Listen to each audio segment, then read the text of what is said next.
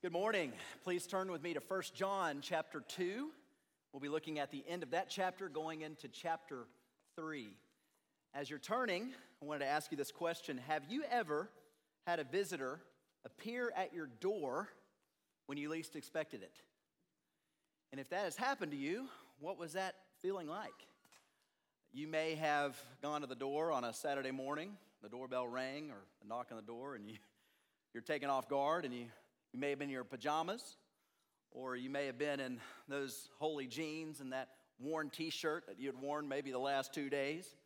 You may not have had a shower in the last day or so. And after you talked to your guest, you then shut the door, and you were pretty embarrassed by what just happened. Has that ever happened to you? It's happened to me. Now, I want you to think about if the President of the United States came to your door unexpected. What would that be like? Well, that actually happened to somebody. It happened to somebody during the Eisenhower years. And Eisenhower was on vacation in Denver, Colorado. And there was a father and his son who were home on a Sunday afternoon. And the son was 6 years old. He had been diagnosed with cancer. And he said, one of my wishes would be to meet the president one day. And Eisenhower got wind about this little boy's request.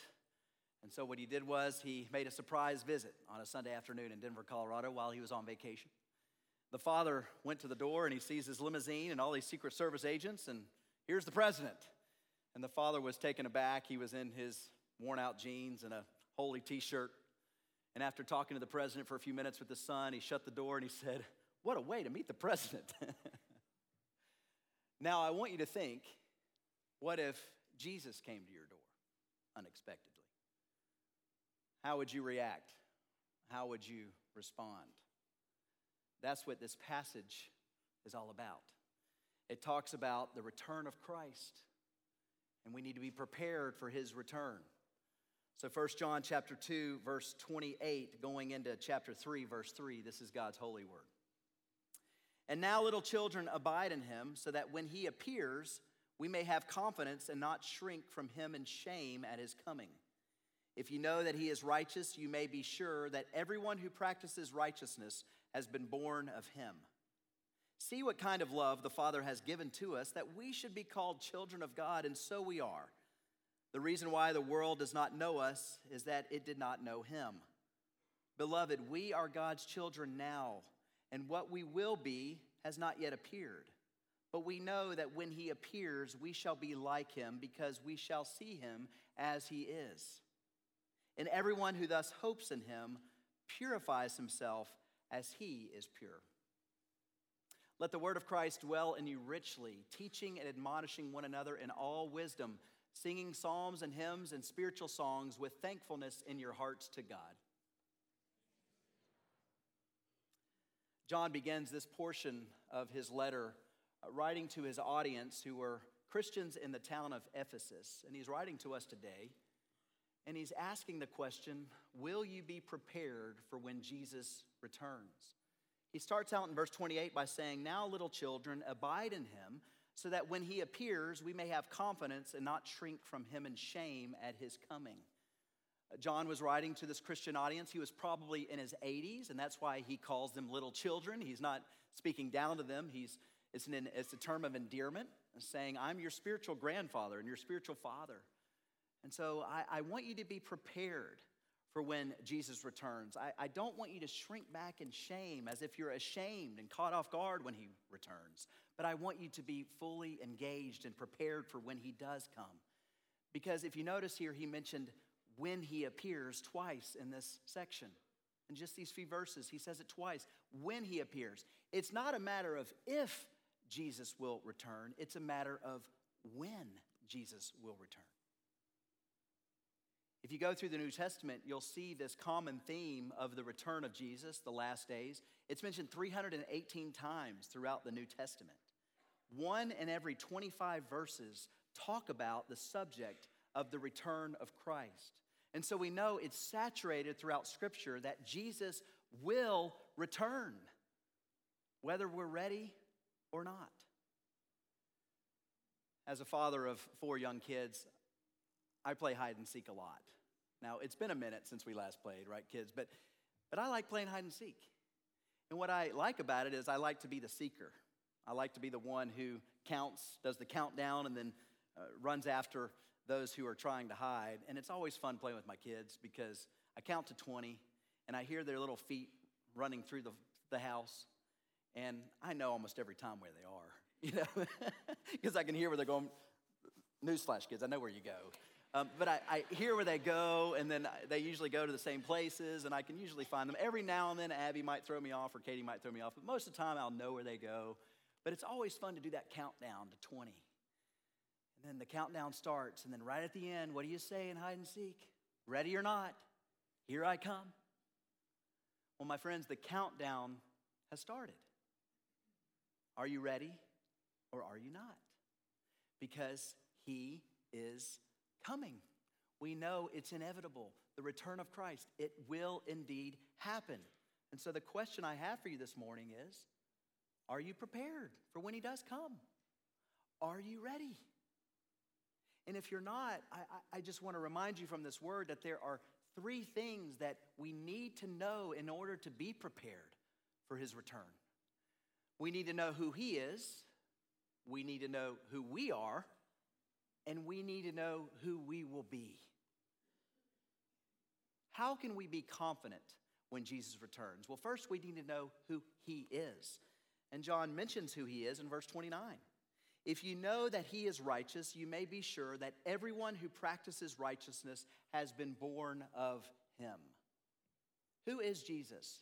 He is the righteous one. The word righteous here, it means morally pure, morally upright. It means virtuous, one who is perfect. We know that Jesus is the perfect one. He is the righteous one. And because he is the righteous one, John mentioned in verse 28, we are to abide in him. The word abide, as I mentioned last week, it's said and written 27 times throughout this letter, abide. What does it mean? It means to remain. It's an ongoing activity. It's an ongoing relationship that we are to have with the righteous one. Who is Jesus? He's perfect. He is God. And so in order for us to be prepared for his return, we need to know that he is God. We need to believe that. We need to trust that. And we need to abide in him. He abides in us when we become believers. And so the challenge John has for us is we are to remain in him, just as he remains in us. Because apart from Christ, we can do nothing good. We can do nothing good apart from Christ of spiritual value, of spiritual worth. And so the first thing in order for us to be prepared for when Jesus returns is we got to know who he is, and he is the righteous one. He is the King of kings. He is the Lord of lords. The second thing we need to know is we need to know who we are. And I absolutely love verses 1 and 2 here. One of my favorite verses in the New Testament. See what kind of love the Father has given to us, that we should be called children of God, and so we are. The reason why the world does not know us is that it did not know him. Beloved, we are God's children now. John just hammers this point home that we are loved, we are beloved, we are his children. And I like the NIV translation. See what kind of love the Father has lavished upon us, that we are indeed children of God, and that is what we are. He's emphatic, saying, that is what you are, believer. You are a child of the King. So when he returns, we should run to him with excitement for him to embrace us as he's our Father. We are his child. Whenever I think about this analogy, I think about how a military member, when they're deployed for 6, 9 months to a year, and they come and they surprise their child or their children, and the kid doesn't know when their dad's coming home, for example. And the dad comes home and surprises the kid. And what does the kid do? They run to their father, and they embrace him, and he embraces them because they've missed him for so long. They didn't know when he was coming home, but they knew he was going to come. And when he came, he surprised them, and they ran to him. That's the picture we need to have as believers in Christ, that God is our Father. We are his children. And when he comes, we need to run to him with confidence and embrace him as he would embrace us, as opposed to shrink back in shame as if we're caught off guard when he returns. And so the thing that will prepare us for when he returns is to know who we are. And yes, we are sinners. And yes, we are his children. We are beloved by our Father. There are many people in this world who can't claim God as their Father. They haven't been adopted into the Christian family. And they're wandering around aimlessly, lost, without hope. They're seeking to be forgiven. They're seeking love. They're looking for love in all the wrong places, but they haven't quite found true purpose until they have found Christ. And so they're wandering around this world aimlessly. There was a story many years ago of a father who was in Madrid, Spain. And his son was a rebellious teenager. And the son just got really frustrated with his mom and dad, and he decided to take matters in his own hands. And so he ran away from his mom and dad for several months. And so the parents were frantically searching and doing everything they could to find their rebellious teen who ran away. Finally, after about 3 months, the father, he went to the local newspaper, and he ended up shelling out a bunch of money to put this ad on the front page of the paper. And he said, I'm desperate. I can't think of anything else to do. And so I'm going to write this ad in the paper calling my son to meet me. There were a lot of Pacos in Madrid, Spain back then. And he said, Paco, this is your father. I love you. I miss you. I forgive you. Please come home. And if you meet me, I will be in front of the newspaper office at 3 o'clock on Saturday. Paco, please come home and return to your parents. Well, 3 days had passed, and you wouldn't believe it, but 800 Pacos showed up that Saturday. 800. Now, the one showed up, and he embraced his father. But the 799, they didn't have a father that they could embrace. You think about that picture, and you think about the lost people in our neighborhoods, in our communities, in our city, in this country, throughout the world. They're looking for love, but they're looking for love in all the wrong places. And they haven't quite found love. They haven't quite found forgiveness. And my friends, the only way you will find that true love, that true purpose, is Jesus Christ. And until you find him, you will not know the Father. Because in order for us to know God the Father, we have to know the Son. We have to know the Son. So again, who are you? Are you a child of the King, the Father? Or are you one of those Pacos wandering aimlessly, looking to be forgiven by someone? So how can we be prepared for the return of Christ? We need to know who he is. He's the righteous one. We need to know who we are as believers. We're children of the King. But we also need to know who we will become. Who will we be when he comes? Verse 2, Beloved, we are God's children now, and what we will be has not yet appeared. But we know that when he appears, we shall be like him, because we shall see him as he is. What is John saying here? He's saying that Jesus hasn't yet appeared, but when he does appear, we're going to be like him, and we're going to see him for who he really is, because we're going to change when he returns. What he's getting at here is when Jesus does come back, we're going to change. Our appearance and our bodies will change. We'll have a new glorified body, a resurrected body, a spiritual body that is going to be unlike what we have today in our natural bodies.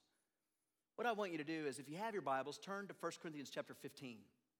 It's one of the best passages that talks about our spiritual body, our heavenly body, when Jesus returns and what it will look like. And it's going to be pretty lengthy, so don't fall asleep. Stay with me, hang in there, and really try to understand what Paul was getting at when he wrote these words. In 1 Corinthians chapter 15, I'll begin with verse 35. But someone will ask, how are the dead raised? With what kind of body do they come? You foolish person, what you sow does not come to life unless it dies. And what you sow is not the body that is to be, but a bare kernel, perhaps of wheat or of some other grain. But God gives it a body as he has chosen, and to each kind of seed its own body. For not all flesh is the same, but there is one kind for humans, another for animals, another for birds, and another for fish. There are heavenly bodies and earthly bodies, but the glory of the heavenly is of one kind, and the glory of the earthly is of another. There is one glory of the sun, and another glory of the moon, and another glory of the stars, for star differs from star in glory. So is it with the resurrection of the dead. What is sown is perishable, what is raised is imperishable. It is sown in dishonor, it is raised in glory. It is sown in weakness, it is raised in power. It is sown a natural body, it is raised a spiritual body. If there is a natural body, there is also a spiritual body. Thus it is written, the first man, Adam, became a living being. The last Adam became a life-giving spirit. But it is not the spiritual that is first, but the natural, and then the spiritual. The first man was from the earth, a man of dust. The second man is from heaven. As was the man of dust, so also are those who are of the dust. And as is the man of heaven, so also are those who are of heaven. Just as we have been born the image of the man of dust, we shall also bear the image of the man of heaven. There is a lot here. What was Paul getting at? Well, I'm going to say it this way. A few weeks ago, we were watching our annual Christmas movies that we watch, and I've mentioned before, one of our favorite movies is Elf.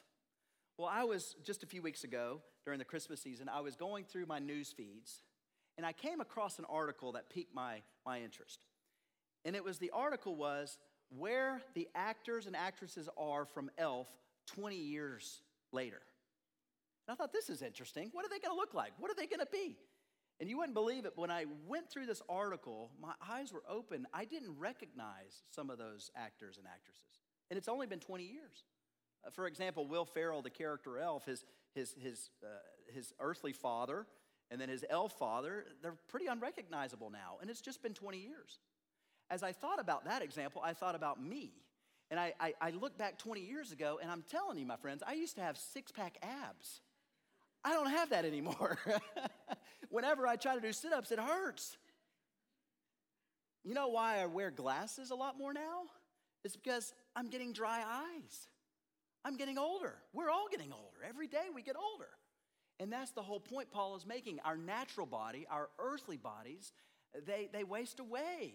We get wrinkles. They wear down. But here's where he's getting at. We can get so excited because our heavenly body will not waste away. It will not weigh down. It's going to be glorified.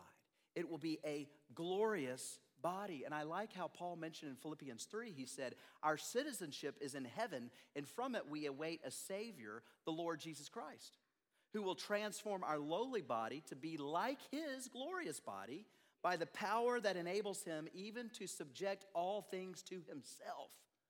What a great passage. We await our citizenship, our heavenly home, which is in heaven. Jesus will transform our lowly earthly bodies into a heavenly body that is going to be like his. So when he appears, we're going to be like him.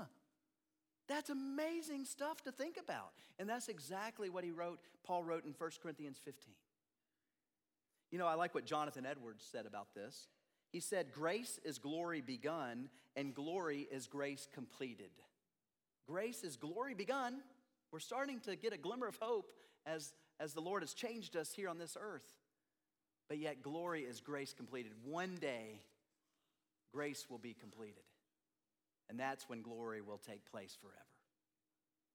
Now, a lot of people over the years, they've asked me this question. I always find it interesting to have these conversations with them. But they'll ask me, hey, Seth, what do you think this body's going to look like? You know, how old are we going to appear in heaven? What's it going to be like? And I'll just be honest, I have no idea. I really don't know. But scholars have debated this for hundreds of years, what this body will be like. There's a group of people that have said, whenever we're in heaven and we get this new body, we're all going to be in our 20s and 30s. Now, how nice would that be, you know? 20s and 30s, that's the best shape of your life. That's when you're the best looking. And some people have said that. There's a pastor named Hank Hanegraaff. He said this. He said, our DNA is programmed in such a way that at a particular point, we reach optimal development from a functional perspective. For the most part, it appears that we reach this stage somewhere in our 20s and 30s. If the blueprints for our glorified bodies are in the DNA, then it would stand to reason that our bodies will be resurrected at the optimal stage of development determined by our DNA. So that's one theory. That'd be interesting. Wouldn't that be nice if all of us are in our 20s and 30s in heaven? That'd be great. I'm not so sure that's the case. Others have said that we will appear ageless. Many of you know who C.S. Lewis was or is. He wrote in The Great Divorce, he said, "No one in that company struck me as being of any particular age. One gets glimpses, even in our country, of that which is ageless, heavy thought in the face of an infant, and frolic childhood in that of a very old man." What C.S. Lewis is writing about is he's writing about heaven, and he's saying we're all going to appear ageless in heaven. So whether we appear in our 20s or 30s in this glorified body, or whether we appear ageless, I don't know. I don't really think it matters. Because do you know what matters? What matters is that we're going to be with Jesus. We're going to be with him for eternity. So what makes heaven so special? It's not the street of gold that we read about, although that's pretty neat. It's not that we're going to be reunited with our grandmother or grandfather, although that will be nice. It's not even that we're going to be able to meet some of these heroes of the faith that we've always dreamed of meeting. What makes heaven so incredible is we're going to be with Jesus. We're going to be with the man who walked on water. We're going to be with the man who calmed the storm. We're going to be with the man who raised people from the dead.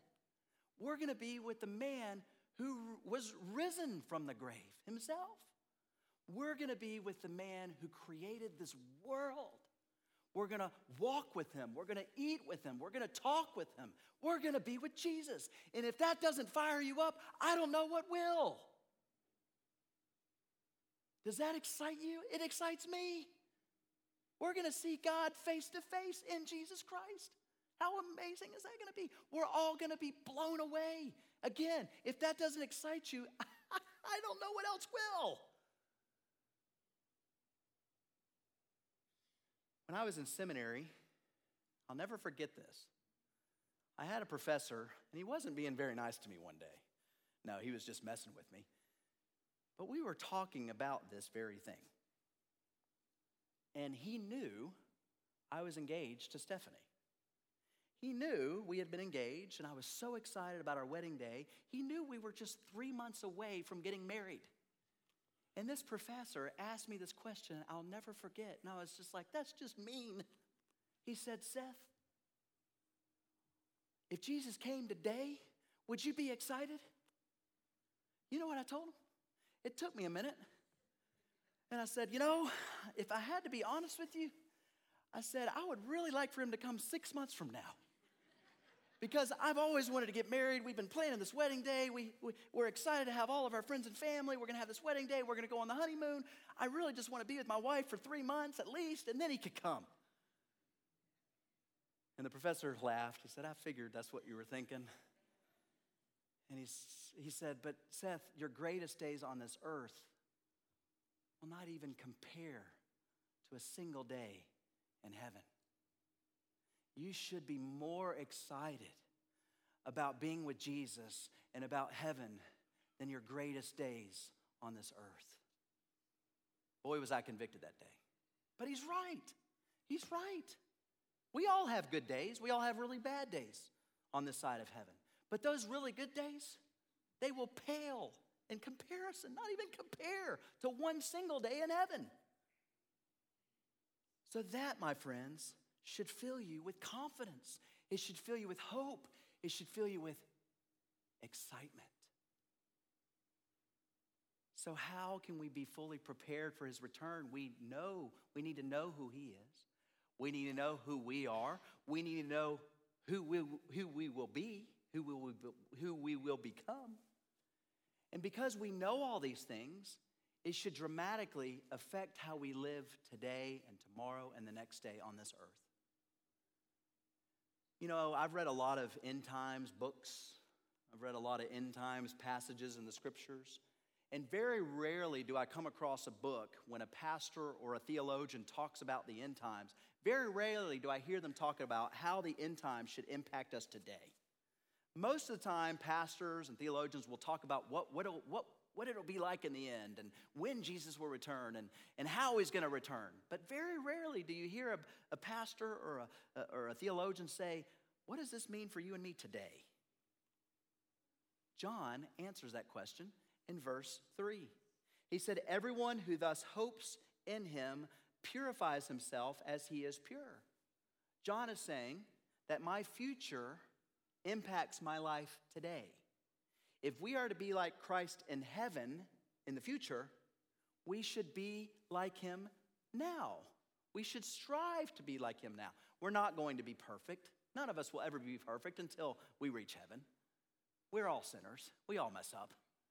But what John is getting at here is he's saying, but still strive for holiness. Strive to be good. Strive to be like Christ because he is pure, so be pure.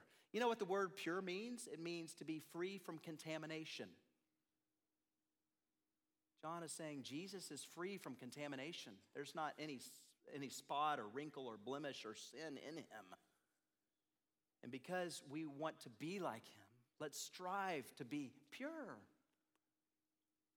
Again, we can't do it apart from the grace of God. It's only by the grace of God that we can do good, because apart from him, we can do nothing. But the more and more you understand that grace, the more you'll realize how sweet it is and how you can't do anything without him. But as you rely upon him, as you abide and remain in him, then you will begin to walk in step with the Spirit. You'll begin to be more like Christ, and you'll begin to make an impact in your family, in your neighborhoods, in your community, throughout the world. So as we prepare for the end times, for Jesus' return, we should be confident. And it also should dramatically impact what you do now as you wait for him. There was a teenage girl, and she was going out with her friends one night, and they ended up things got out of hand, and she didn't know. She went to her friend's house, and they drove her there, and they started drinking underage. They started smoking marijuana. And they went over and handed her the cup, and she said, I'm not going to drink that. And they said, why not? And they said, I just don't know. And what about smoking this? You want to try that? She said, no, I just don't want to do it. In fact, I'm not feeling good about this. Can somebody just take me home? And when she said that, all of her friends started making fun of her. They started laughing at her. They started mocking her. Why aren't you doing this too? Everybody else is doing this. This is what teenagers do. Let's live it up. Let's have fun. And one boy mocked her, and he said, oh, are you afraid that your daddy's going to hurt you when he finds out? You know what she said to him?